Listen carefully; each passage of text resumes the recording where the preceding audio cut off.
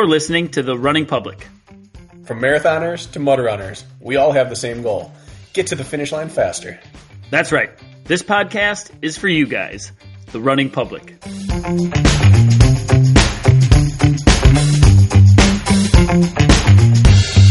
This is The Running Public's Training Tuesday.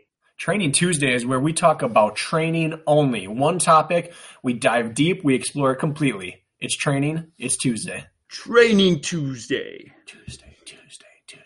It's race week, Bracken. It's race week for Bracken Cracker. How you feeling?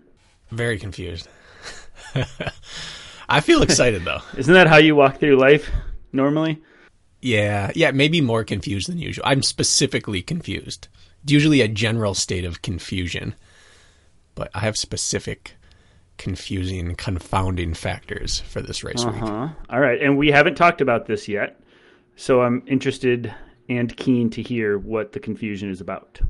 I don't know. Well, can I actually stop you? Sorry, I'm going to stop real quick. Okay. Sometimes you slow me down. We and made it really far. Yeah, minute and 10 or less. You stop me sometimes when I start to tell a story, or you set the stage, so to speak. Yeah.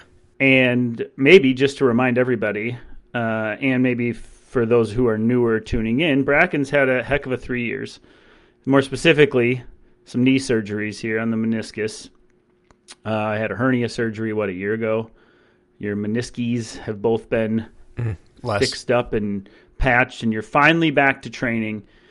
With purpose, we will call it. You got back into it, and then you had a quad issue pop up. So you've only been running on flat ground or real terrain here for the last 2 weeks, and not very much at that. Yeah. Bracken has not run a race since, was it this time last year? You ran this exact same race as a doubles with Callie, or was that 2 years ago? Correct. 2 years ago. 1 year ago. 1 year ago this week. Okay, so for all intents and purposes, Bracken has not raced, put on his athlete cap, when running is involved for 1 year-ish, let's say. And it's finally happening again. Yeah. And it was actually January? It was earlier. So it's over a year. Over a year. I had not raced since July. I had run a trail race, and then my first race back was January, about 7 months. And that felt like a while, and I had not gone through major surgery or injury. So anyways, to set the stage, this is a big deal. It's race week. You're getting out there. So now you can tell me about your confusion. Well, it's a big deal in the smallest possible way. It's a big deal for me. It's a small deal in the grand scheme of things because it's not the primary focus race of the weekend. There's the pro individual wave, which is the North American Championship wave for High Rocks, and this is the doubles male wave. So that shares the B tier status with 3 other races. So it's a very small stage. There's nothing on the line. There's no money on the line. There's no anything. It's just a big deal for me because it's been almost 13 months since I've run a race.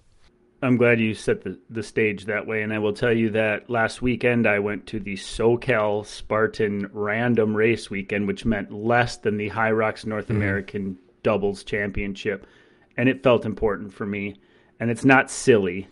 Yeah, for it to be a big deal because it's sort of symbolic or ceremonious in a sense where we're dipping our toes back into the water, and that's substantial. So confuse away. Yeah, it's a big deal to me, and so it's a big deal.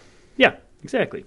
That's my reality is that my body recognizes race week and is very affected by that. But what I don't know what's real and what's not right now because my frame of reference is very skewed now. So I had my first knee surgery in 2019. So I've had a surgery a year for 2019, 20, 21, is that correct? Or 2021, 22. You had 3 major surgeries in like 2 years, 2 or 3 year span. You've had 3 major surgeries. 2 major, 1 minor. And prior to that, I had a string of non-surgical injuries. And in between there, I've had 2 other injuries as well. I tore a calf to the point where I couldn't run for, I believe, 7 weeks. And then I had the quadricep tendinopathy recently where I didn't run a step for 9 weeks. I did power hiking during that, and I did ski erg and then some rowing eventually. And then since then, I spent the next 5 weeks where I've run below 6% incline 5 times and outside 3 times, one of which was for a total of 4 minutes and 58 seconds. Mm-hmm. So that's like, this sounds like excuses, but again, setting the stage for, I don't really have any concept right now of what an uninterrupted training block looks like. I don't have any concept of race fitness because I haven't raced more than 5 times in the last 4 years. And those races were all done on abbreviated buildups after surgeries. Yeah. So everything I thought I knew about myself and what I needed to do to be ready for a race and my fitness is really gone. Like 4 or 5 years ago was the last time I had a block like that. And so all I can do is remember the way I felt for any of those races with what I did leading up to it. And the most recent one was 13 months ago. And it was the race I did, the same race, doubles, with Callie on day 11 of COVID. And so I remember how horrendous that felt, but I can't separate the COVID from the fitness. Right. Okay. Well, that sets the entire stage now. So what do you specifically... I have 2 questions. Right. 1, how many times are you going to the bathroom a day as the nerves surmount? And then 2, do you have to leave right now that we're talking about it? Do you feel the pressure down there? No, I don't have any race nerves right now. I think this is going to be a very nerve-free experience. Okay, good. And then what you're confused about. Let's talk it through specifically. All right. So, no, I don't have race nerves. I think this will feel like a fun partner workout with Rich with that, like, that blade hanging over my neck of you might die. Because I fell apart terribly with Callie last year. Anyway, last year I didn't have a lot of fitness built up prior to that, but I had enough I knew I could survive co-ed doubles. But then with COVID, I felt so terrible. I was hanging on. Callie was dropping me on the runs. The stations were blowing me up. So this year, I've had 9 weeks away from running and 5 more away from flat running. So I've been building up doing rehab exercises and getting my quality in on machines and through incline work.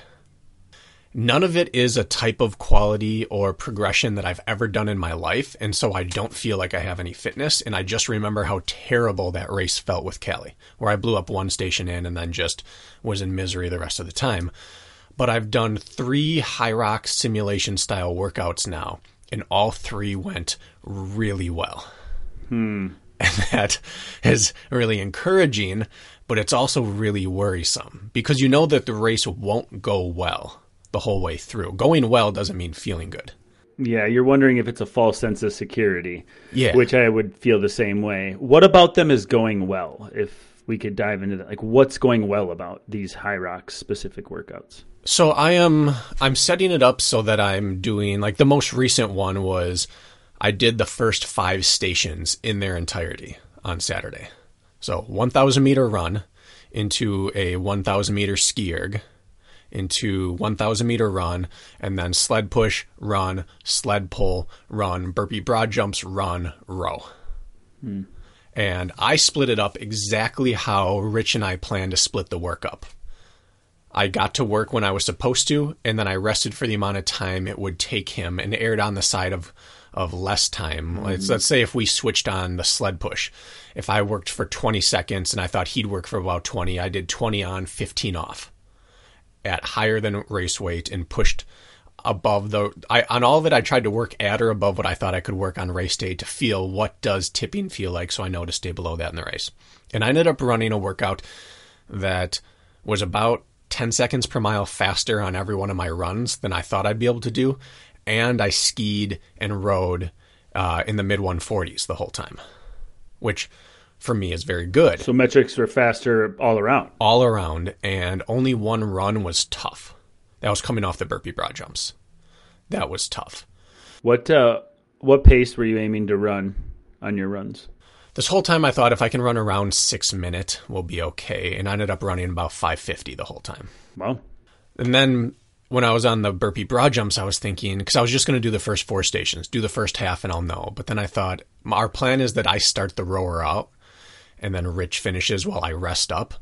As the race is caught up with me, I'll get about 90 seconds rest there before I have to work again, and that'll be good for us. So I thought I really should do the next run and then row to feel what that really feels like coming in off of a run, off the tough run, off the burpee broad jump, and then row at the pace I want to row at. So I did that, and then I decided to hop off the rower and run again just to get that feel of running off the row. And so I did more work in the middle of the work, at the end of the workout than I planned, which that alone is a good sign, because usually I'd look for a way out.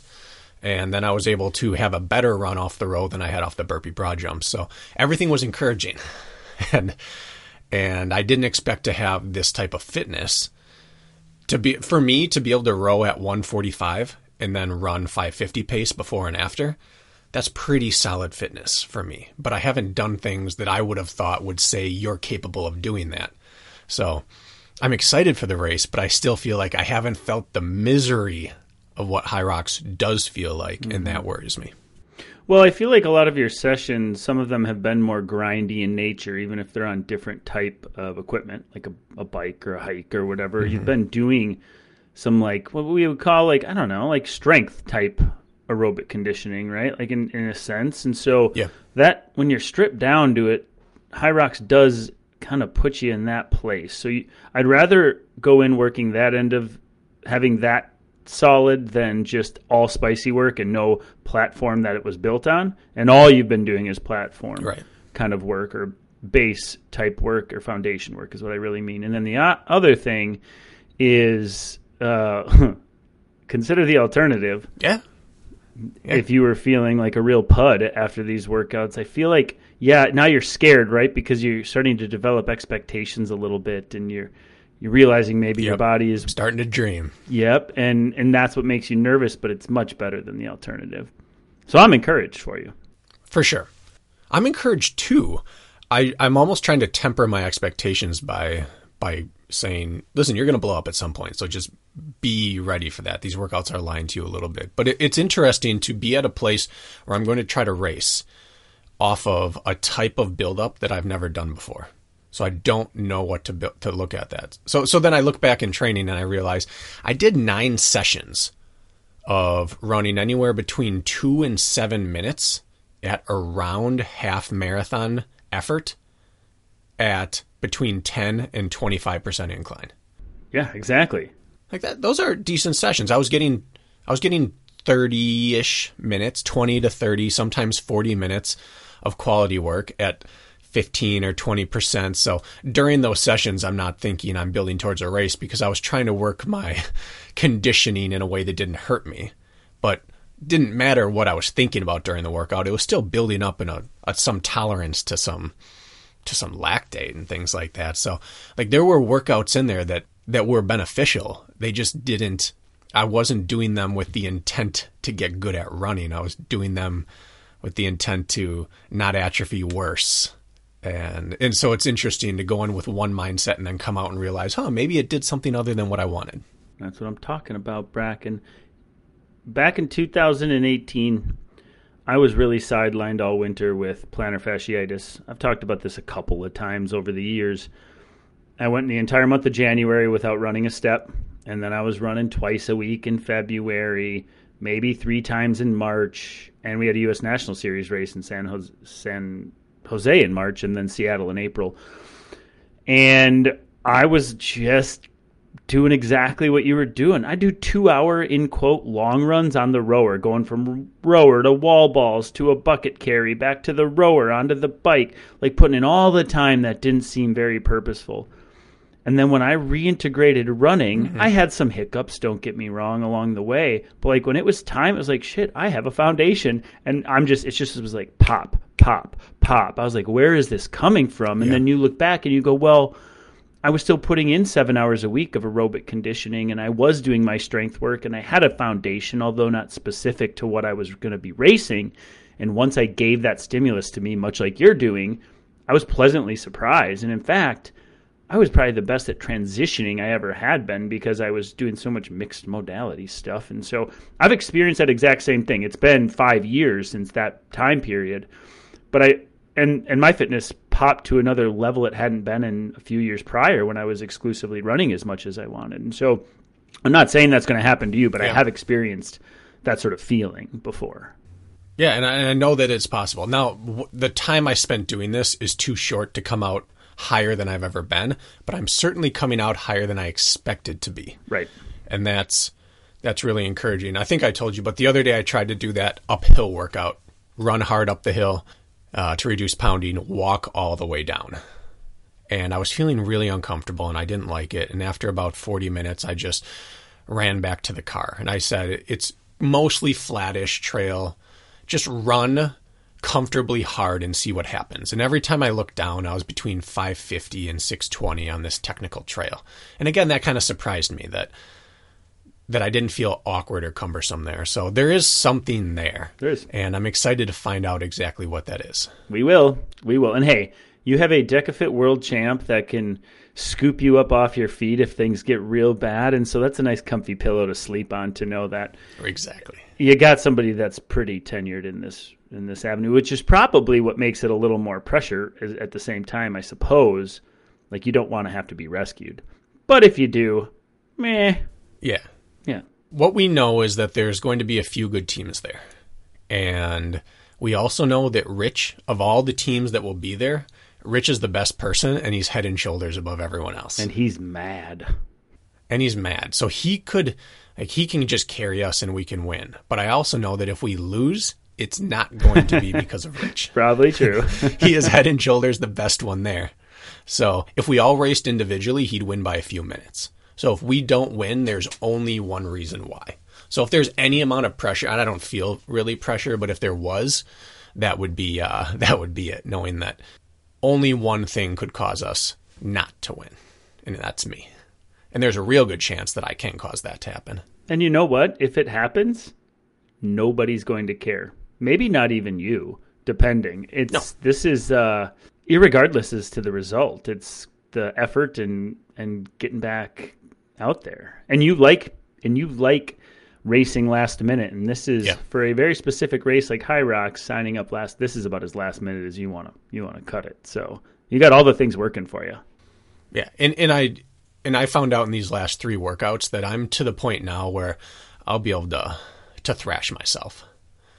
There were some times in the not so distant past that I walked into a race knowing first sign of issue, I'll probably just back off. Mm-hmm. And I know that with this race, I'll be able, win, lose, or draw, I'll be able to empty the tank just fine. So that's kind of reassuring, knowing that all I have to do is just work really hard, and Rich is going to be able to just do as much work as we need out of him. I love it. I wish they were streaming it. Maybe if somebody does end up streaming it, if your wife is there or something on your Instagram, I'd love to watch. She'll be there. And I had thought about going down, but nephew's 5th birthday party. It's a big weekend over here, so big moments. Really is. Anything else you're confused about, or should we move on from that? Running wise, that's it. Okay. I just wanted to brag. I wanted to brag about myself for a second. Okay. Well, I was going to probably lead into your bragging with me talking about a run I saw on Strava. Oh, well, yeah, fluff me up a little bit. Yeah, let's do it. Well, Lisa and I have our weekly ritual. We're sitting there. She's planning her run. I'm getting ready to do a workout, and we basically just commiserate with each other about how bad your runs make us feel about ourselves.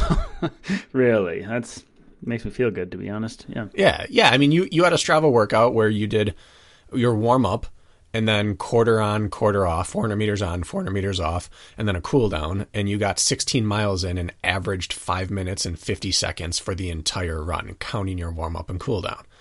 And that 5:50 pace for 16 is faster than my fastest 16-mile run I've ever done in my life, by probably like 40 seconds per mile. And so we sit there and we feel really bad about our fitness, and then we go off and we run and we decide that we love you, but we don't really like you right now. That's nice. Well, this is where I want to not brag, but I want to emphasize that we're doing our best to practice what we preach on this podcast. And on Saturday, I knew I wanted to do some speed work within my long run, but not allow myself to fully recover. So a float style workout, which we're getting really dialed in on, and I feel like I'm getting very dialed in on this as I'm experimenting. And I went to my watch, And like I always would, I programmed in 16 by a quarter mile with a quarter mile rest. That's what I like to do. Kirk likes to go 16 reps. I'll extend my cool down. I'll get 12 to 14 miles for the day. Mission will be accomplished. And then I just thought about our episode we recorded for Friday that said, well, if you're stuck or you're change your stimulus or increase the volume of workouts you typically would do to maybe see if you can break through some plateaus. And I'm not necessarily plateauing, but I realized I always just go and do 16 by a quarter mile and I mix up the fashion in which I do it, but it's still about the same amount of work. And I said, now let's do 20. So I plugged 20 into my watch. So I'm going to do 20 rounds. I'm going to do, which is 10 miles total of quality on and off. And I was like, screw that. No, I'm doing 24. I'm swinging. I'm going to 24 by 400. I was like the classic 24 with 400 active rest at a float. And so what we had talked about, I'm like, don't talk about it if you're not going to be about it. And so I was like, screw it. This workout is dumb for me to do, and that's why I'm going to do it. And it scared me a little bit. I got 8 reps in. I'm like, I have 16 reps to go. And I hit those reps with purpose. And so, one, it's like when we talk about these things, we're attempting to do them. Either we're already doing them or, hey, I talked about it, try to be about it. And I'll tell you what, it was great stimulus, and it felt very productive. And I was like, yeah, that was scary, but I can feel that's going to make me better than what I was comfortable with, which would have been 16 reps. And then the other thing is we had, the Tuesday before, we talked about float intervals and purposeful recovery. And I said, all right, I don't care what my fast pacing is, but I'm recovering at 6:30 pace, 6:20 to 6:30 pace, no matter what. So I did both at the same time, and no way that's not going to make me better. With how crappy and tired I felt yesterday, the day after the run, I know that caused some real damage that my body's going to recover from and be better for 2 weeks from now because of it. And so we're doing our best to practice what we preach over here, and I wouldn't have done that if we didn't have that conversation last week. Wow. And so for you out there listening, I think rattle the cage a little bit. I did it, and maybe it's a flop, or maybe it's not, and you go out and run 16 miles at 5:50 pace and feel pretty dang good about yourself. And so give yourself the opportunity to break through. Give yourself the opportunity to do something a little bigger or scarier than you typically have, and just see what it does for you. That's all. And I was thinking of us while doing so. So that's all I wanted to brag about. Is that okay? It's a big workout. Yeah. I've done that 20 to 24 by 400 many times in my you life. have? First did that down at Campbell University. Yeah. Yeah, that was one of our cross-country workouts. We would do that, and we'd get 30 to 45 seconds rest. And we did it on our cross-country course, which was a pretty hilly course. And so we had all the quarters marked out, and you just 400, and then you walk around for 45 seconds, and then the next one. And I always loved that workout. So I brought that into OCR with me when I wanted to get technical trail work or any sort of terrain work. Back in the day, my first year prepping for Spartan Worlds, I did it every other weekend. I did 20 to 24 by 400 I called it Spartan recovery.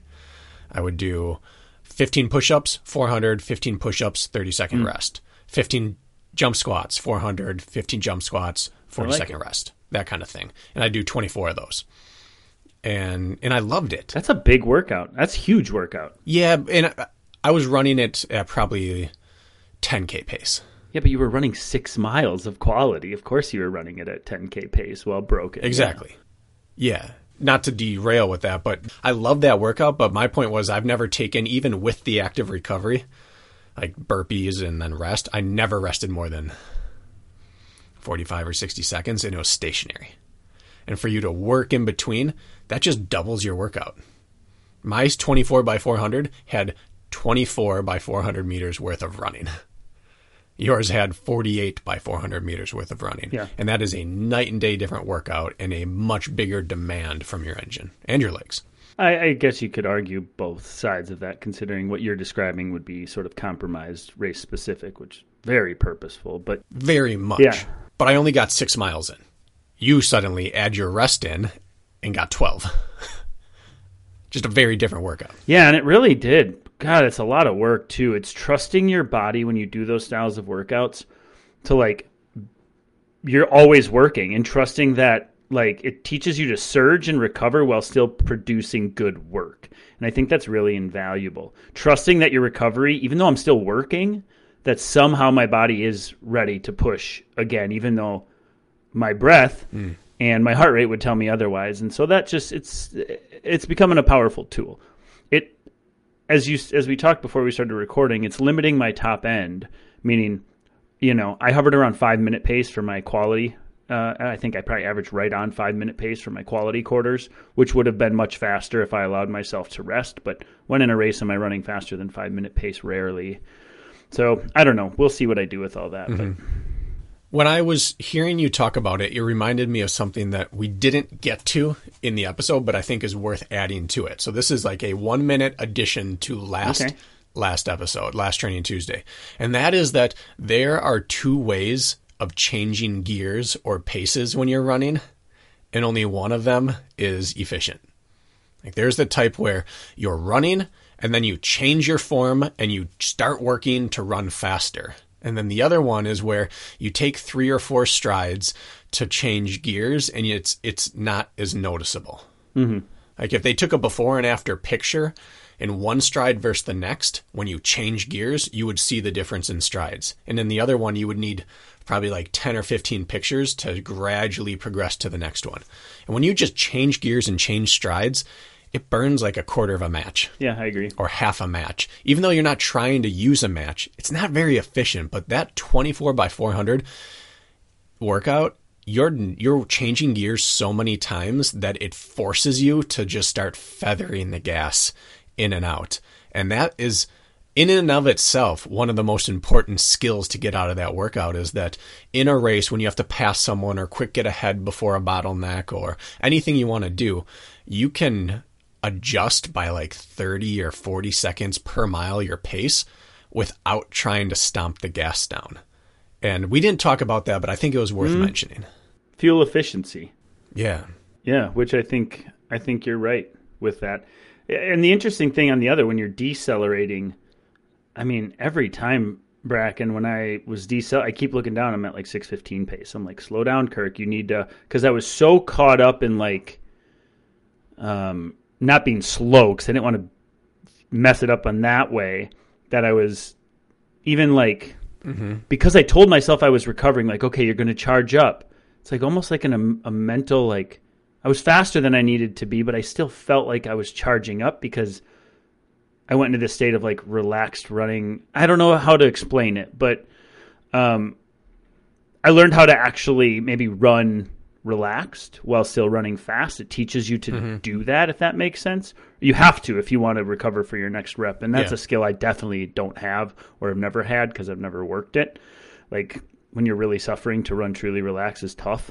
So I don't know. We don't need to continue on any longer with that. But well, that's important too, though. Like it puts fast in perspective. Like if you sat there and you had to yank a clump of hair out of your arm, you'd be like, that really hurt.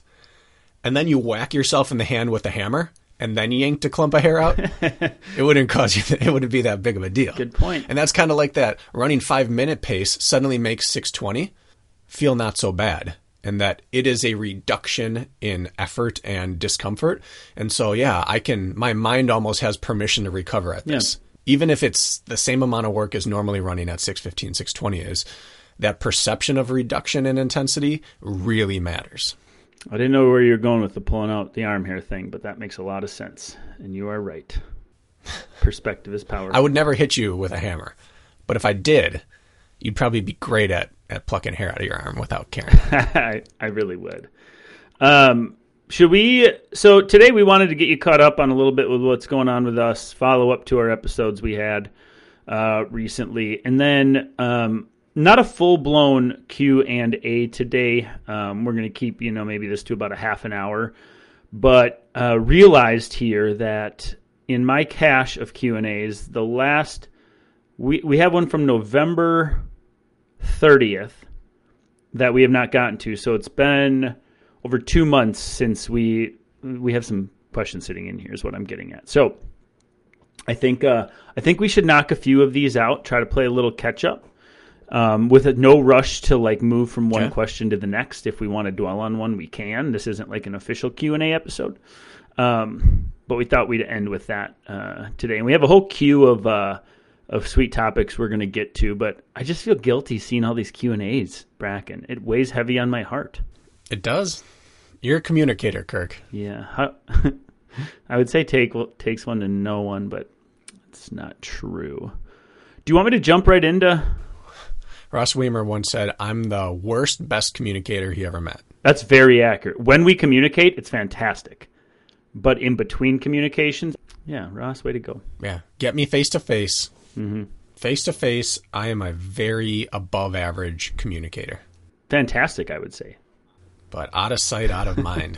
Do you want me to roll one here? Yeah, I'm scrolling through here. I don't have too many. Okay. Well, your wife sends them to me if she sees them first. I don't know if she sends them to you too, but this is from Scott Neth, all the way back from, I believe, November 30th. Sorry about that, Scott. Question for the next Q&A. When getting back into training after an extended period off, how indicative of lactate threshold heart rate is a 45-minute run where you average in the 180s, but your RPE is maybe a 7 out of 10? Asking for a friend. So what he's saying is he's detrained for whatever reason, and he goes out and works hard, but not that hard, and he gets a really high heart rate response while still feeling like he wasn't working as hard as he could. He's confused about that. What does that mean? Well, I'm just going to assume that heart rate is accurate. I've been seeing, again, Kirk, people are having issues with their heart rate monitors.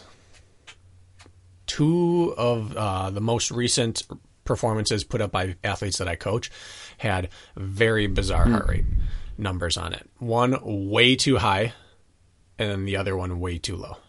I don't know if it's just the season. External heart rate monitors? As opposed to... like built into their watch. I don't believe either are wrist-based. But I don't know if it's just cold weather racing is screwing with things or what. Or maybe some people just are running at the end of their battery or the life cycle of it. But assuming heart rate's correct, I think most scientists would tell you they don't care what shape you're in. The amount of time you're working and your perceived exertion or your work rate will produce the same results, just at a slower pace. So 45 minutes at a 7 out of 10 effort is going to tell you the same thing that 45 minutes at a 7 out of 10 effort will tell you when you're in great shape versus bad shape. Now, we know that there is some difference there. Your heart rate will get up faster when you're out of shape and won't be quite as responsive to fluctuations in pace. But if you ran 45 minutes at a 7 out of 10 effort, then that's what it tells you. It won't be your lactate threshold because you can't possibly hold lactate threshold for 7 out of 10 effort for 45 minutes. So it would just be that, I don't know, your heart rate got up a little higher than usual, and maybe it's worth in a couple of weeks retesting and seeing maybe what we originally thought for lactate threshold was a little lower than what it is. Yeah, I think he's confused because it sounds like he maybe went out and felt pretty good and in control, and then he saw the data afterwards. He's like, whoa, that's a high heart rate. You know, well, when you were sitting in the 180s, did your pace deteriorate over those 45 minutes? Would tell you that you've breached lactate threshold most likely, and you just didn't know it at the time. Maybe you had one of those lucky days. You know, on the days where I really feel good, Bracken, sometimes I'm like warming up and moving. And this happened on Saturday, actually. My heart was in the 150s in my warm-up within 3-4 minutes, but I was feeling it, right? It was just like I was feeling good. I allowed my heart rate to drift, felt good sitting there. And sometimes you can have the opposite. My heart rate's so high and I feel like crap. But I feel on those days where I click, my heart rate actually sometimes runs a little high. And I can't really put a finger on to why. But point being is you'd have to know the pacing and where that was in relation to your effort if that started to slow. But I don't know what to tell you other than I wouldn't look too much into it. I'd be curious what's happened since, Scott, to be honest. It's been 2 months. What's going on now? Mm-hmm. I don't know. What do you think? Yeah. You hear interesting heart rate stories from people. There was someone once who told me my max is 195, but I held 189 for a marathon. Mm-hmm. And they have the data to show that. And so there's only 2 options there. First option is that your max is not what you think it is. And the second option is that your heart rate data was compromised in some way during the race. Because there are certain things you can't do. Like you can outkick your coverage on fitness sometimes, but you can't outkick your heart rate coverage. Mm-hmm. Your heart rate is what it is. If you have a max of 190, you're not holding 189 for 3 hours. It's just not going to happen. That means that your max is wrong or your heart rate monitor is wrong. So it's really difficult having metrics like heart rate that we know and trust and go by when there's a chance it's wrong. It's why people just can't get away from running intervals on the track. Because no matter what happens, start and stop on your watch is always going to be the same, and 400 meters is always going to be the same. Right. Like you can't fudge those metrics no matter what. Heart rate is so useful, but there's one more chance for error when you add in that device. It's confusing too. I can think of some of my worst workouts. Like I go out to do threshold type intervals and I can't get my heart rate up. I feel like heck, and I've got so much fatigue in my body, I can't even get it there. What does that tell you, right? But my metrics sucked along with it. My RP was high, but my heart rate never did anything from overtraining. And then the opposite can happen where it's just like you could spin every side of the coin, and it's probably happened to all of us. And this is just one little angle that he's nuance that he's experiencing, I feel like. Yeah, I agree. Should we move on? Let's move right on. Josh Chase. Hey, Josh. For the next Q&A, how do you measure progress? Oh, we alluded to this in our last episode. For the next Q&A, okay. How do you measure progress and how impactful is it? Example, I trained to be better at a 10K. My PR went from 51:30 in November to 50:55 in November a year later. It seems like a lot of work for 35 seconds of improvement. Coincidental, we just brought this up. We answered this one already, too. Do you want to cliff notes it real quick? How do we quantify improvement? I mean, that would be it. 35 seconds of improvement over the course of a year. Now it's up to you to determine how valuable is that to you. We had said that to an experienced runner. Experienced meaning that you've moved past beginner stage and you're to the point where it's hard to drop time. 35 seconds in a year would be a godsend. You would be ecstatic for that. For a new runner or a novice runner or someone who's not to the point of 5, 6, 8, 10 years of experience, 35 seconds in a year of work might not seem worth it. So I would say you improved. But then again, the question is, what did that year of training look like? I think 5 seconds per mile is notable. For me, that would be a big jump where I'm at in my development. So I don't know. I'd be curious how he feels about it now that it's sunk in. It's so relative. It is, right? It really is. I'd say, yeah. I mean, seems like a lot of work. I've run a 10K, Kirk. I've run this 10K on the same course 4 different years on Thanksgiving. In 1 year, I ran within like 4 seconds of what I ran a different year and was pumped because it felt better. Mm-hmm. I ran the same time and felt better doing it. That was a big win for me. So tracking improvement is really about what it means to you. Some people just feeling better doing the same thing or even slower is really rewarding. And to others, 35 seconds would be like, goodness, 5 seconds per mile for 12 months of work just doesn't seem worth it to me. So it's, I guess, kind of just like we talked about, no one cares, run happier. Like if you get to choose your metrics, what makes you happy, then I guess track progress on the way that makes you feel good about yourself.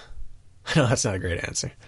Yeah, if it's a lifetime PR or in recent history to you and it's a second improvement, worth it in my eyes. If that's a time, Josh, you've never run before in your life, or at least in your current phase of life, oh my God, it's way worth it. We both know this. Heck yeah. You only run your best time once. It's going to end up. You're going to run your best time once. Mm-hmm. Every PR should be celebrated, and I'm guessing that is one. So on that principle alone, heck yeah. You were talking the other day in an episode about how your 1,500 meter time changed from your freshman year to your senior year. How big of a world of difference that was. And I was just looking because I found some old papers in my office. My senior year, my last mile I ran was 426.7 in the mile in high school. Mm-hmm. And my last mile, because in college you run the 1,500 meters outdoor, but my last indoor mile was at conference championships. It was 4:18. It's 8 seconds. 8 seconds in 5 years. I was really, really proud of that. So, and then if you look at what would we say here? My 800 meters, my first real year running the 800 in college, I opened up with like a 158.7 or something like that. In my senior year, I opened up with a 156.9. So less than 2 seconds difference in 3.5 years of work from first race to first race. Mm-hmm. So that tells like, how have I progressed in this off season 3 straight years? And the answer was 1.8 seconds. And our coach came up to me and said, that's how you start out a year right there. And I said, yeah, I think this is going to be a big year. And that's so 35 seconds in 12 months might not feel like a lot for you, but I went 1.8 seconds in 3.5 years, in 3 years, and felt like things are clicking here, boys. Yeah. I agree with that fully. Yeah. My example is 1.6 seconds in a year of training uninterrupted. Yeah. And that was well worth it. And maybe Josh, our last episode that we did on Friday, I don't know if you listened, but it was a little blurry of an episode, a little muddy. We talked ourselves in circles, but we got our points across.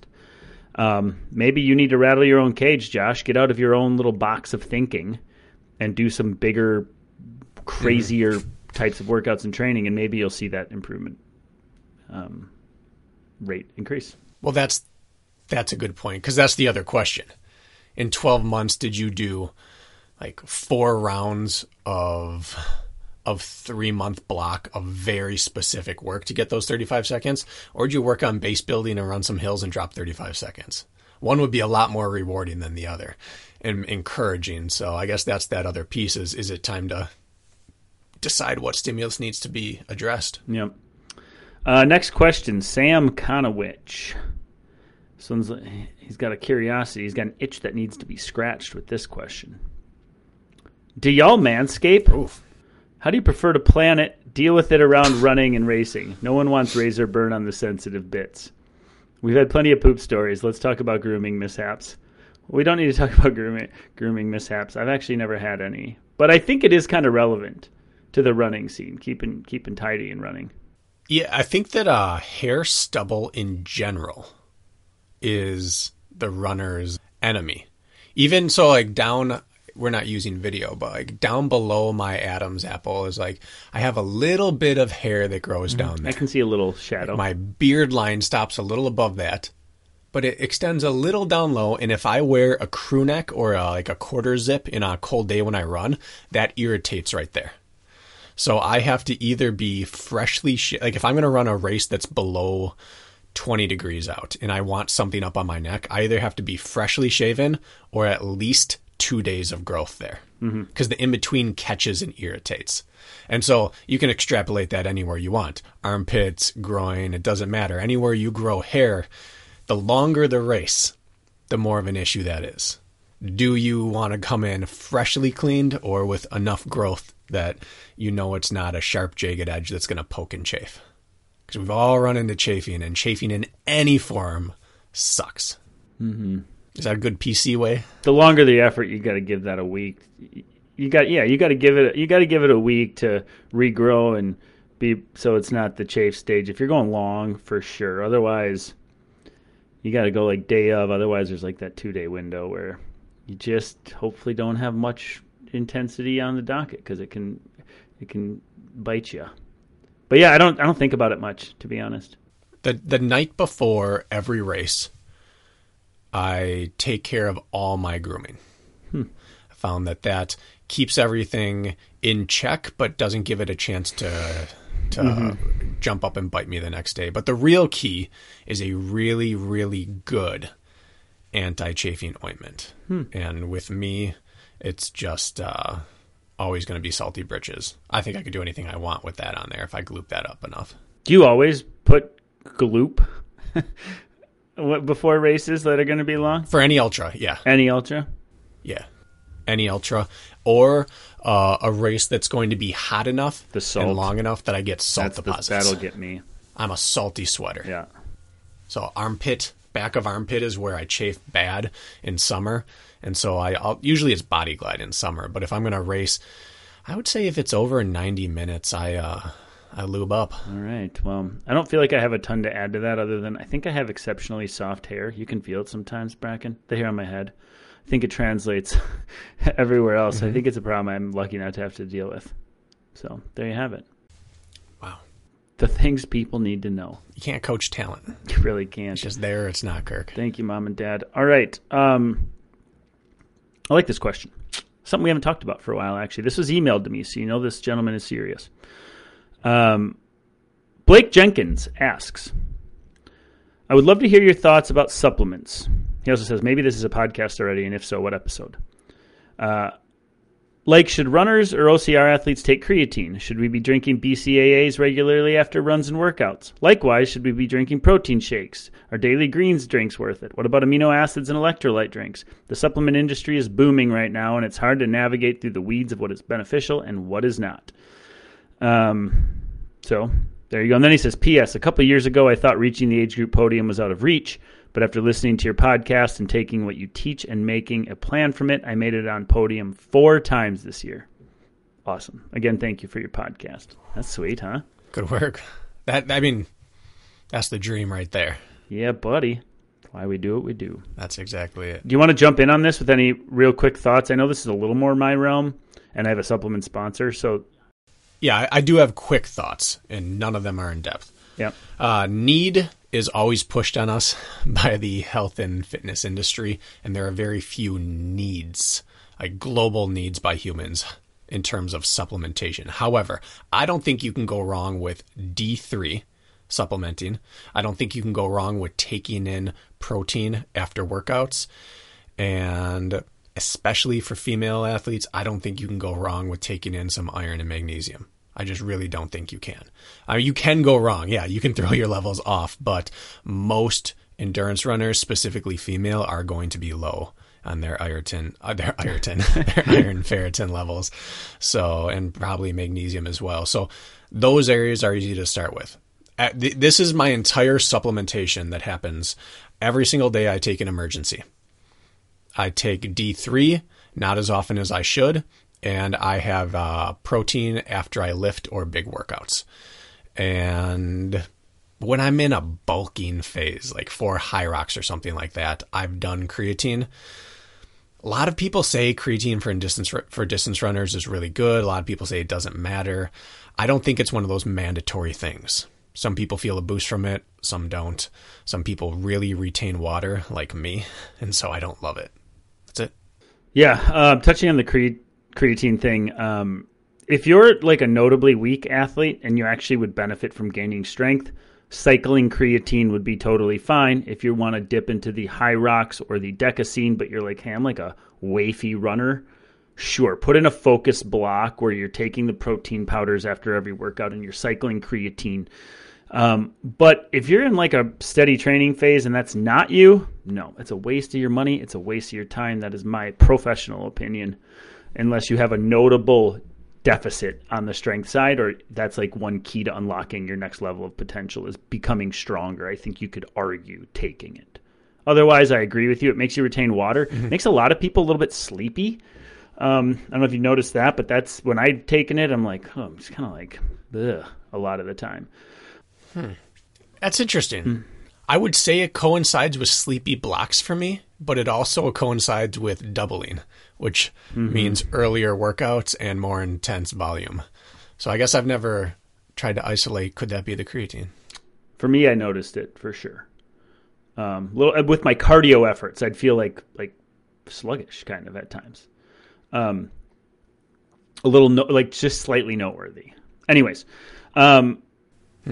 as far as supplements go, your short list, really, I'm not, just because I'm sponsored by USANA is not why I'm saying this, but they do make an athlete specific, it's called My Health Pack. It is for the athlete. You can go to USANA.com and order yourself one. They're in packets. They have everything you need, and everything I'm going to mention right now would be in those. But if you're going to buy individually, vitamin D3 plus K2, vitamin D plus K2.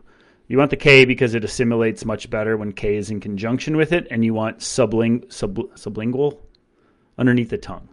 So get like the droppers. It's so cheap. You can buy like a year's worth of vitamin D for like $7, and it's good. So, and that's just going to help your immune system big time and cellular energy. However D works with the metabolic processes, especially in winter, like get on that. You have no reason not to, and I guarantee yours is low. Lower, you're not going to... Especially for people that live in northern climates, northern hemispheres. We're so pale. And then simply on top of that, a B complex, which I've said before, just covers the gamut, helps you convert food to energy in your gut. Very important.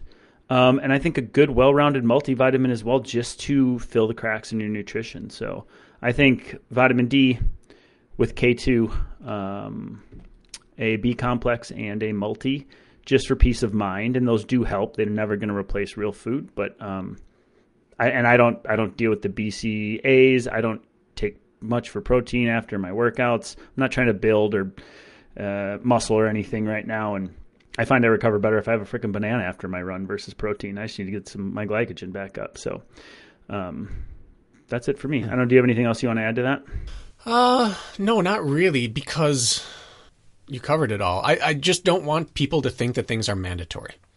It's very easily to be almost like scared or guilted into starting something that then becomes like you're hooked on it. Not necessarily because it causes an addiction, but because mentally, once I do things with it, it's hard to do things without it, even the concept of that. So I don't think there are miracle supplements out there. The ones that are miracles are generally not legal. True. And that's why they're miracles. But D probably is the closest thing to a miracle supplement because it actually can change the way you feel. You can feel your health difference, I think, when you are low versus high. Same thing with iron. If you're low versus high or low versus adequate, you actually feel better life energy without it being a performance-enhancing drug. So those are probably the two areas. Maybe the best thing you can do is get a blood panel. Go to the athlete blood test or Inside Tracker. But we personally know people at Athlete Blood Test and respect what they do. So maybe that's just the single best thing you can do. Yeah. And then you'll know I don't need anything, or I need this one thing. Yeah. If you do cramp, if you seem to be a cramper, we firmly believe that is because you're skeletally not prepared for the stimulus that you're asking of your body. But magnesium is a good add-in if you seem to be somebody who just runs generally tight or cramps as well. Take that later in the night before bed because it can help you sleep too. So this next one was a comment on one of my Strava, my workouts on. I don't want to move on as long as we're asking that question. Before he said electrolyte drinks, and I think that's one of the really popular ones. You see all these hydration multipliers or rapid hydrators, or your electrolytes are out of whack and everything. So do you have feelings on electrolytes for runners? I don't. I mean, if you're heavily salting your food, which I'm an oversalter, and I almost think all endurance athletes are oversalters. I don't know if you are or not, but I don't. The only time I could see it making sense is where I think it could make a difference is back-to-back races that are an hour or two apart, maybe back-to-back days, getting done with your race, putting some of that stuff in your body just to make sure. But in my opinion, it comes down to ultras. Yeah, or ultras when you need it now. But other than that, I don't think so. What about you? Same thing. Yeah. I think that most people are just fine. We, in our current society, don't struggle to get salt.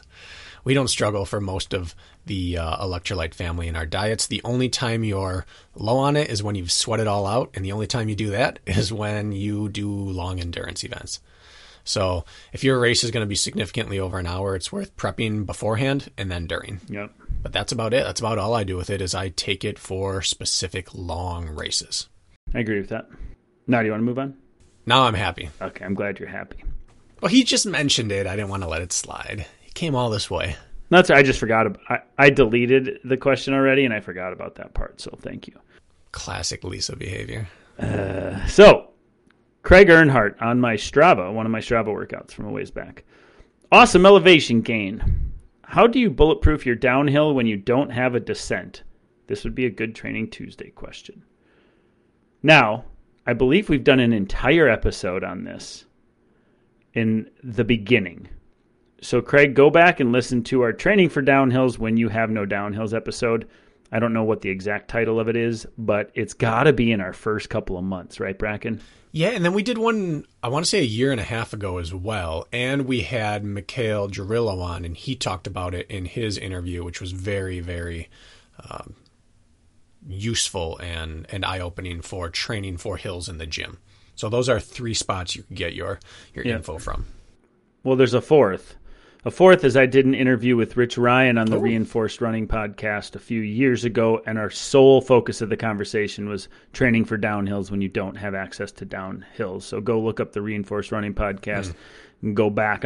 Whenever I was a guest last, I believe we dove into that pretty hard. So now I don't know if we should answer it or if we should just make Craig go back and find this. What do you think? Let's each take 30 seconds. We each get 30. So you're on the clock in 2, 1, go. Find a way to create impact, mostly in the gym, especially that eccentric loading phase. Jumping off of the box back to the floor. Box spring ups, for example. Of course, your structured strength training and single leg movements, your traditional things like lunges and squats, really focusing on the eccentric loading. Dynamic plyos. Ever put a barbell on your back and do 20 jump squats? That's going to help you get there. 30 seconds are up. That was 28, I think. Okay. Good job. All right, you handled all the gym stuff, so I'll do the find alternate means outdoor. No matter where you live on this planet, you can find at least one staircase. You can find a parking garage. You can find a hotel, a business that will let you use their stairs. Run downstairs aggressively. Run down a parking garage. Find anything you can find and do that. And then this is really dicey, but if you can't find real hills, you can add a little bit of weight. You don't want to add a lot of weight to start. Start with just like 5 to 7% of your body weight. But if you're running stair workouts, adding a little bit of weight to even just like a vest or a full bladder of a hydration pack really adds up in terms of impact on your quads. But don't go crazy. Leave it to you to go well over 30 seconds. I went well over, you said? Yeah. I don't buy it. I don't buy it. That's okay. You Fake set the news. rules and then didn't follow them. First time we've called that out on here. Okay.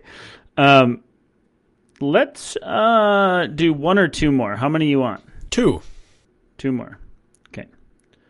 Scott Lurg for the next Q&A. Cross-training and heart rate metrics. Previously covered this, but can you review the heart rate discussion on different modalities? I can't get my heart rate as high while cross-training, biking or rowing, that I can running when I review hard workouts. Also, during my recovery and easy efforts, my same perceived effort yields different heart rates. 135 running feels like 117 biking and rowing. Should I lean more towards perceived effort or feel like I'm pushing it more and try to match heart rates on easy recovery specifically? Thanks, Scott. And this discussion I have a lot with some of my injured athletes or my hybrid athletes. This one comes up all the time, so this is a great question, Scott. Mm-hmm. Yeah, this is one we answer every other episode, it feels like, for a good reason, because someone finds themselves in this stage of training every other episode and wants to hear about it. So it sounds like Scott's already doing what needs to be done, is you just have to throw out your existing metrics and create new ones for each piece of equipment. Because no matter what any expert tells you, I just will fight them on the fact that you cannot just hit your same zones on everything. Because first of all, if you take impact out of the equation, from running to swimming, running to biking, running to elliptical, the impact itself wears on you cardiovascularly. So you can't use that as the same. And then you take skill level. A 20-year cyclist can get his heart rate higher up and easier on the bike than you can. That's just how it works. Your legs are going to burn out before your heart rate gets up. He's the opposite. So start your new zone. Start by going off perceived effort and then make a note of what that does with heart rate. And then you just kind of create your own new heart rate charts with that. And Scott, it sounds like you've done that exact thing. You know that 135 equates to 117, and that's just what you go with. You have to have a different one for every piece of equipment, but some of the pieces of equipment are going to be pretty similar to each other. And I'm going to argue the other side of that coin. Ooh. Not disagreeing with you because I agree with you, but there's another way to look at it. I believe that the metabolic stimulus needs to be that of running for you to jump back into running the best you can. And so it does take a bigger mental effort on some of these modalities to get your heart rate where it needs to go. I do agree that like it's really tough to reach top metrics, like when you're running, like hard intervals or long threshold work, like to really get there and stay there on the bike, like a spin bike, very, very difficult. You may mentally be all out and not even be able to see those numbers. Mm-hmm. But for me, I'm putting on sweatpants, I'm putting on a sweatshirt and a hood, sometimes a stocking cap for a quality assault bike effort, and I'm hammering, and I'm overheating, and my heart rate drifts. I'm cheating the system. Yes. So I can get the same stimulus. And so, like, there's ways around it. Like, you want to get your heart rate high on that bike, overdress. Did you ever try that? Turn the thermostat up to 85 and get to work. It sounds stupid, but it is what I do when I need to. And so... yeah, you can argue both because you're right. There's different set points. But for me, I cheat it as much as possible to get the same stimulus. So I don't know. No, you're right. Because if you look, there are certain modalities that you can crank your heart rate to its max. Cross-country skiing, assault bike, rower, Versaclimber, Jacob's ladder. But the commonality between those is that you get to use your arms and legs. Correct. Running's primarily legs. Cycling's all legs. And that's why you burn out your quads on the bike and you can't get up any higher. But with those other assault, skiing, Versaclimber, rowing, you get to put emphasis onto a different body part when one starts to fatigue. And then you can actually maybe even get your heart rate up higher. So you are correct in that regard, that if you do want to if heart rate response is what you're looking for, you have to find something that is upper body and lower body combined. So thank you for filling that in because I would have missed that, but you're absolutely correct. Yeah, or Scott, it's one of those dumb things where on your recovery bike, and it's just tough to stay mentally engaged that entire time to get a heart rate response. I get it. It sucks. You put me on a spin bike and make me get my heart rate up, and it is like an RP of 10 and my heart rate's at like 150. I'm like, come on. That might be the situation where you spin for 2 minutes and you hop off and hit something race specific, 20 burpees and get back on and just find a way to, I don't know, roll the stimulus, like multiple things into that session. It's totally okay the way it is though too. That's the thing. It's not bad that it's lower. It's just, I don't know. You feel frustrated with it? Do you feel like you are leaving something on the table? If your gut tells you yes, then maybe do what I said. And if it's telling you that's fine, then do what Bracken said. Well, and it's the difference between different types of a purpose for a workout. You know, when I want my heart rate up, it's why I'm on the assault bike. Right. Because that baby can get you any place you want to go if you're willing to go there. Same thing. If I'm doing, I talked about doing threshold intervals throughout this build-up. They were mostly on the rower and the assault bike. That rower I can work for 3 to 5 minutes. I was just doing some 2K time trials on the rower. I get off that and I feel like I ran an indoor mile or 5K. Mm-hmm. That gets you. I'm not going to get that on the spin bike. So that's why we have different tools for different days, because on the spin bike, I use it for recovery. I don't care about metrics. I'm just moving my legs. Mm-hmm. Yeah. Don't even care. Don't even wear a heart rate strap. But when I get to work, it's not on the spin bike usually, unless it's compromised. Yeah. Although there are times, intervals I can hit on there. Doing 5-minute intervals on the spin bike or 60-60s, that'll get your legs. Mm-hmm. But steady state work, if you're not a cyclist, the skill of cycling prevents you from doing steady state work. Yeah. A lot of times those quads just go out on you before you can be forced to require the aerobic output you're looking for. There'll be a couple of questions here. These are both from Nicole Byrne. We'll get to both of hers and then we'll be done with this. Lunchtime's around the corner. Yes, it is. All right. Also, question for your next Q&A. After the release of Spartan and the future of OCR, dabbling in stadium races, and now highly considering High Rocks and DECA, I'm having some trouble deciding what to prioritize for next season. How do you guys break down your season, decide which races are the A races, which are worth traveling for, and how to plan your season out based around your choice? Didn't we do a whole episode on planning your season? I think we did. But I don't know in this scope. I think what we need to hone in on with Nicole is how do you decide which are your A races? Everything else can fold around that. Yeah. So let's hone in on that one. Well, for us, we choose our A races by the biggest event that we think we can do the best at generally. That's not the same for everyone. Generally, it's pick a championship or a a regional event or a national series race or two that you think is the best chance for you to make the biggest splash on the biggest stage. And that's our A race. But the tricky part for what you're describing with OCR and hybrid is that, let's say that's DECA, but you also want to do an ultra. Well, the ultra might have to be your A race training, with DECA having all your skill work and accessory work in there, because one will get you ready for the other, but not vice versa. If you don't care about your high rocks, but you want to survive it, it almost has to be your big point of emphasis until that race is done, even though it may not carry over to your next race, because certain races are just so different from each other that your A race might need to be put to the side for a while in order to survive a hybrid event. So it's very confusing when you don't have a clear point of like one form of fitness is going to keep me going throughout the whole year. That's why it's confusing. Yeah, that's why it's a valid question. And there's probably not one perfect answer to her question. The biggest thing I like to direct athletes to is let's look to drop the hammer or peak twice throughout each year. Having one long, beautiful, so you call it build, which ends in this perfect race in October, and you work all year towards it, I fully believe you're going to leave fitness on the table by trying to do that versus, hey, I'm going to pick an A race in May and I'm going to pick an A race in November and I'm going to build, hammer, recover quick for a week, and then get back to another build. I think 2 cycles a year is perfect. 2 recovery weeks or so a year, perfect. So the first thing you need to do is you need to look at all the events and say, can I actually maybe have 2 focuses this year and segment it out? What's my first half of the year focus? What's my second half of the year focus? Maybe that'll give you some clarity, because that's what I do with myself and my athletes who are a little confused. It's like build, peak, really like point where you need a break. Like, yeah, you've earned it either through a big race or big training blocks.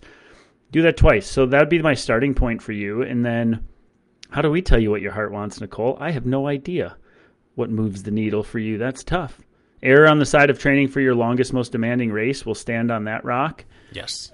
And train down. But other than that, that's where I would start without getting too into the weeds. And we did. How to plan your season, we did an entire episode. It's for sure we did. Maybe a year ago about this time. So go back and look, Nicole. Probably one of our Training Tuesdays. Yeah. If I had to sum it into 3 rules, it would be never lose the endurance needed for your longest event, the skill needed for your shortest, and the main combining engine work that tie the two together. So what I mean by that is if you're going to train for an ultra and a DECA strong, you have to have your endurance and long runs up to be able to handle the duration of your ultra. Maybe not race it at all times, but handle it. You have to have your gym work set so that you can handle the demands of the DECA strong. Maybe not be your best at it, but have those movements present all year. And then choose what is the most common thread between that, which we always believe is right around your threshold, and keep some threshold work all year. And then you can pivot to one or the other. But if you have the ends covered, then you're set. Yeah. Then you can be flexible. Those are good kind of rules to live by when making training decisions if you have a bunch of different things on your calendar. Put it on the wall. But Kirk, yours, if you only had one rule, it's be ready for your longest, most demanding race, and you can always sharpen down. That's tried and true. Her last question, and then this will be it, guys. For the Q&A, on days you have a longer run or a midweek long run scheduled, but you don't have time to do it all in one shot. Sometimes you don't have a 3-hour break in a work day. Smiley face. But you do have 2 1.5-hour breaks, for example. How much does that impact your benefits or stimulus you are trying to achieve? Really good question. Really good question. I don't believe it negatively impacts you at all. The only thing you miss out on is time on feet. But there was just very recently Camille Herron, who is one of the best ultra runners on the planet, world record holder for 24 hours. She just came out with this thing, and she's talked about this for years. She's a high volume athlete, but she doesn't do real long runs. She doesn't do back-to-backs, and she doesn't go over 2 hours. 22 miles or something. Yeah. Yeah. But she believes in multiple efforts. And then this was linked to studies that show that your soft tissue, if you talk about your tendons, your connective tissue, things that need to be able to withstand the pounding, they regenerate and perform better if they have like 4 to 6 hours in between bouts. And going over 2 hours, they stop really reaping the benefits of that. where after about 30 to 40 minutes, you're really helping them. And then somewhere between 90 minutes and 2 hours, they just start to fatigue, but they can regenerate and then do another effort. So you could do multiple long runs in a day that might be better for you than one long. Now, there is an argument to every side of it, but the point is there is real evidence to show that you will not be worse if you can't fit in one really big long run, that you could do 2 90-minute runs, and then you might be able to just keep better form for both of them, which would be beneficial. So don't feel like you're missing out. Same amount of cumulative fatigue, same amount of steps and pounding and weight bearing, same amount of cardiac response. We're splitting hairs, so there'd be some mild differences there. But is it ideal? I don't know if it's necessarily ideal. Like if you are racing like long ultras and you are going to be on feet for 5 hours straight, like of course you're going to want to get some of those. You don't have an idea how that feels, but I agree with you from a metabolic and a structural and a resistance to impact standpoint. If that's what you're working with, work with it and don't even feel bad about it. It's okay. Yeah, I agree with you. Someone made a really good point on a thread about her, which is that most of the reason you do back-to-back long runs or really long runs is so that you learn how to do that. Well, she's run like 30 ultras in her life, so she doesn't need to learn that. And when she does need that stimulus, she gets it from the race. So you could get by just plugging in 2 races during your build-up and then doing everything else the way that you described it or how she does it, and you probably won't miss out. You can use races as your big days, and then, boom, you're fine. There you have it. I'm happy with that answer.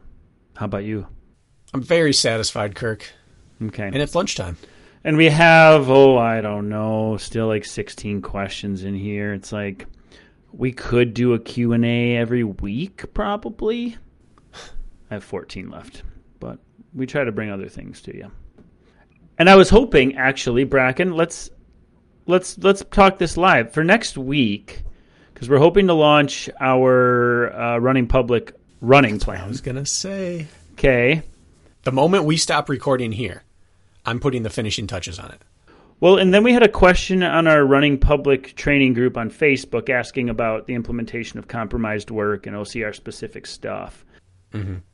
I'm curious if the listeners would like us to if you would like for us to walk you through our general sentiment and plan, the periodization of the entire year for you on a Training Tuesday episode. So you have an idea what's coming, could pique your interest, could at least help you frame your mind. If you have an interest in us, we're not going to give you all the goods, of course, the exact workouts, but we could walk you through our thought process for how the 2023 training plans are going to flow. If you have an interest in that, shoot us a message. Shoot me one personally on my personal page, and we will do that, I think. And if we don't get much of a response, then we won't. Think that's fair, Bracken? Let them understand where things are heading this season with the training plans? Yeah. We have 49 weeks scripted out right now for the running plan, and we have, would you look at that, 49 weeks scripted out for the OCR plan. So I'm not going to give it away, but we have, it's all in there. All the quality workouts are specified. The progressions are specified. It's in there. So we could chat all this through.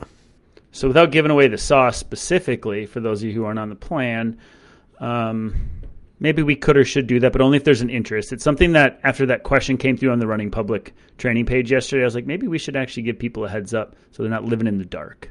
So anyways, thought I'd say that. Yeah. See if we get a response. Okay. And to clarify, in case it wasn't clear, there's still going to be two separate training plans, one OCR training plan and one run-specific training plan. So if you're on our current training plan, that is our OCR training plan, you just stay put if that's what you want. The OCR training plan. Yes. And then the other plan will have no OCR work. It will be run-specific. So if you're on our OCR plan, our current plan, that is the OCR plan. That's what you want. You stay there. And then Bracken's talking if you want to switch to a run-only plan or hop on our run-only plan. Just to make sure, I could see some confusion there. So there will be no more modifying. Yep. There'll be no more modifying of the plan based off of whether you want to be a runner only or OCR only or a bit of both. If you only want road running, trail running, mountain, whatever, there's the run only plan, and the one that we are currently on is the OCR plan. You just stay there if the OCR plan is all you want.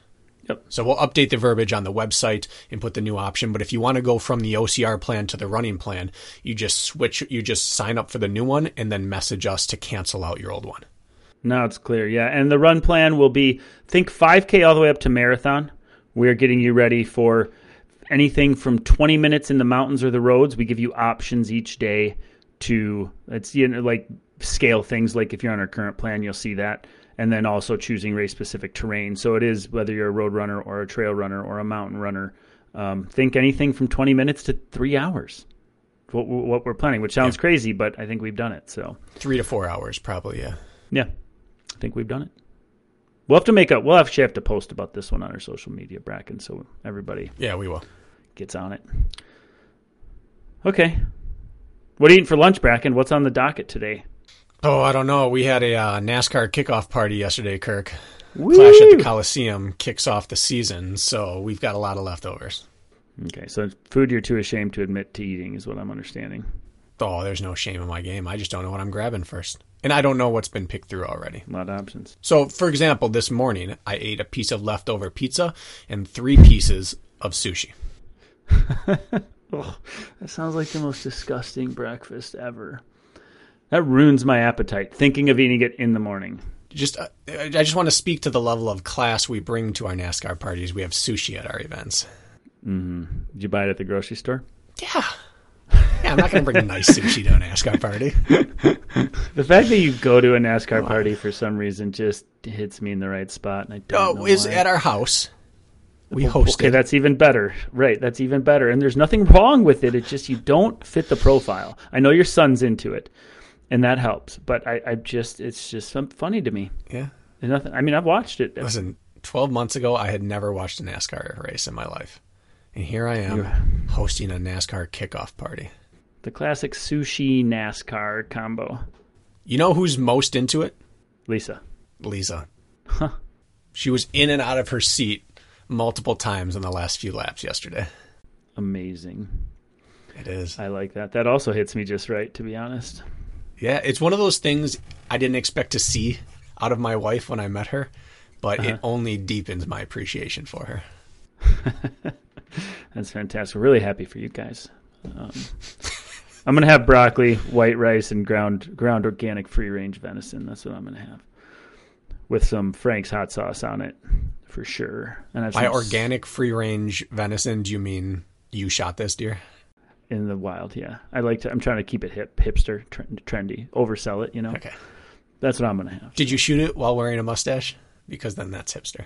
While wearing a mustache? No, but I had a beard. Yeah. Yeah, I feel like hipsters wear mustaches. They don't just have a mustache. They're wearing it. That's part true. Of a it costume. is an accessory piece. Yeah. Uh-huh. All right. And we've tanked, per usual, at the end. Shall we hit the stop button here? Good day. Thanks for listening, guys.